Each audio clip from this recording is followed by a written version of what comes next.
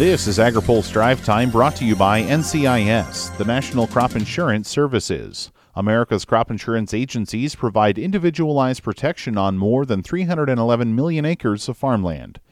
Good Monday afternoon. I'm Spencer Chase. It's the first day of a busy week in Washington as lawmakers face a lengthy to-do list before heading home for the year. Before that happens, there's expected to be votes on government funding, impeachment, and the U.S.-Mexico-Canada agreement. On that front, Mexico has withdrawn its weekend objection to U.S. labor personnel after a chat with U.S. trade leaders. Jesus Seade was in Washington today to meet with U.S. Trade Representative Robert Lighthizer after sounding the alarm about language in the deal concerning U.S. labor officials. Mexico had previously objected to U.S. inspectors entering Mexican factories to ensure compliance with a new labor language in the agreement. Lighthizer sent a letter to Seade today clarifying the text was meant to direct U.S. officials working in American consulates in Mexico to work with the government there to implement the new standards. The personnel, he said, would not be labor inspectors. In a press conference this afternoon, Seade said he was satisfied with Lighthizer's assurances, as were other authorities in Mexico. The House Ways and Means Committee is set to mark up the USMCA implementing bill tomorrow morning.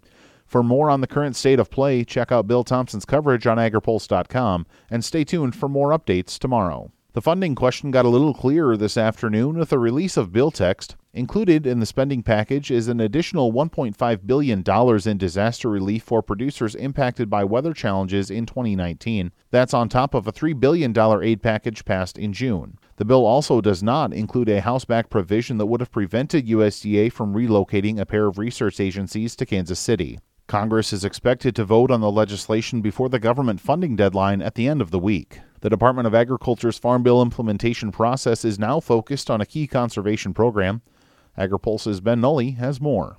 USDA's Natural Resources Conservation Service is finalizing a rule to give states the ability to increase cost sharing for certain priority practices. The changes are coming to the Environmental Quality Incentives Program, which helps producers with about 150 different conservation practices. NRCS Chief Matt Lohr says this will allow states to focus on local priorities. Most of our cost share programs are around 75% to a 25% match, but in certain areas, if they have a designated priority practice, they can actually raise that up to 90% to make sure that we're really tackling those practices that are the most in need in their state. Some contract lengths on certain practices are also increased from 5 years to 10 years. Being able to give some more flexibility in how a farmer may implement, maybe for cover crops, for example, he may have several fields that he wants to do, but instead of using cover crops on the same field, he might be able to have some flexibility where I'll try it in this field this year, maybe rotate it around the different fields to kind of get a comparison. NRCS will make available $1.2 billion in fiscal year 2020 for EQIP. State offices are expected to announce sign-up periods sometime next year. For AgriPulse, I'm Ben Nulley. Finally today, the author of a House-passed immigration bill is defending her approach as the bill struggles to gain traction in the Senate. The Farm Workforce Modernization Act passed with bipartisan support last week, but only 34 Republicans voted in favor. The legislation includes language giving farm workers in the country illegally a path to legal status. California Democrat Zoe Lofgren says labeling the bill's efforts as amnesty is not a fair characterization. They'd have to pay a fine because they were undocumented prior to the certified agricultural worker status, or they could stay on the CAW status, whichever they choose. I don't think that is any kind of giveaway. She says she understands it could be a sticking point in any potential Senate negotiations. I don't want to ever say never, but that is a very important point for us. I mean, you can talk about how you get there, whether you've got the appropriate sanctions for people who didn't follow the rules, but to have people in permanent limbo, I don't think that's good for the country. To hear more from Lofgren, check out this week's open mic interview on agripulse.com. Now, here's a word from our sponsor.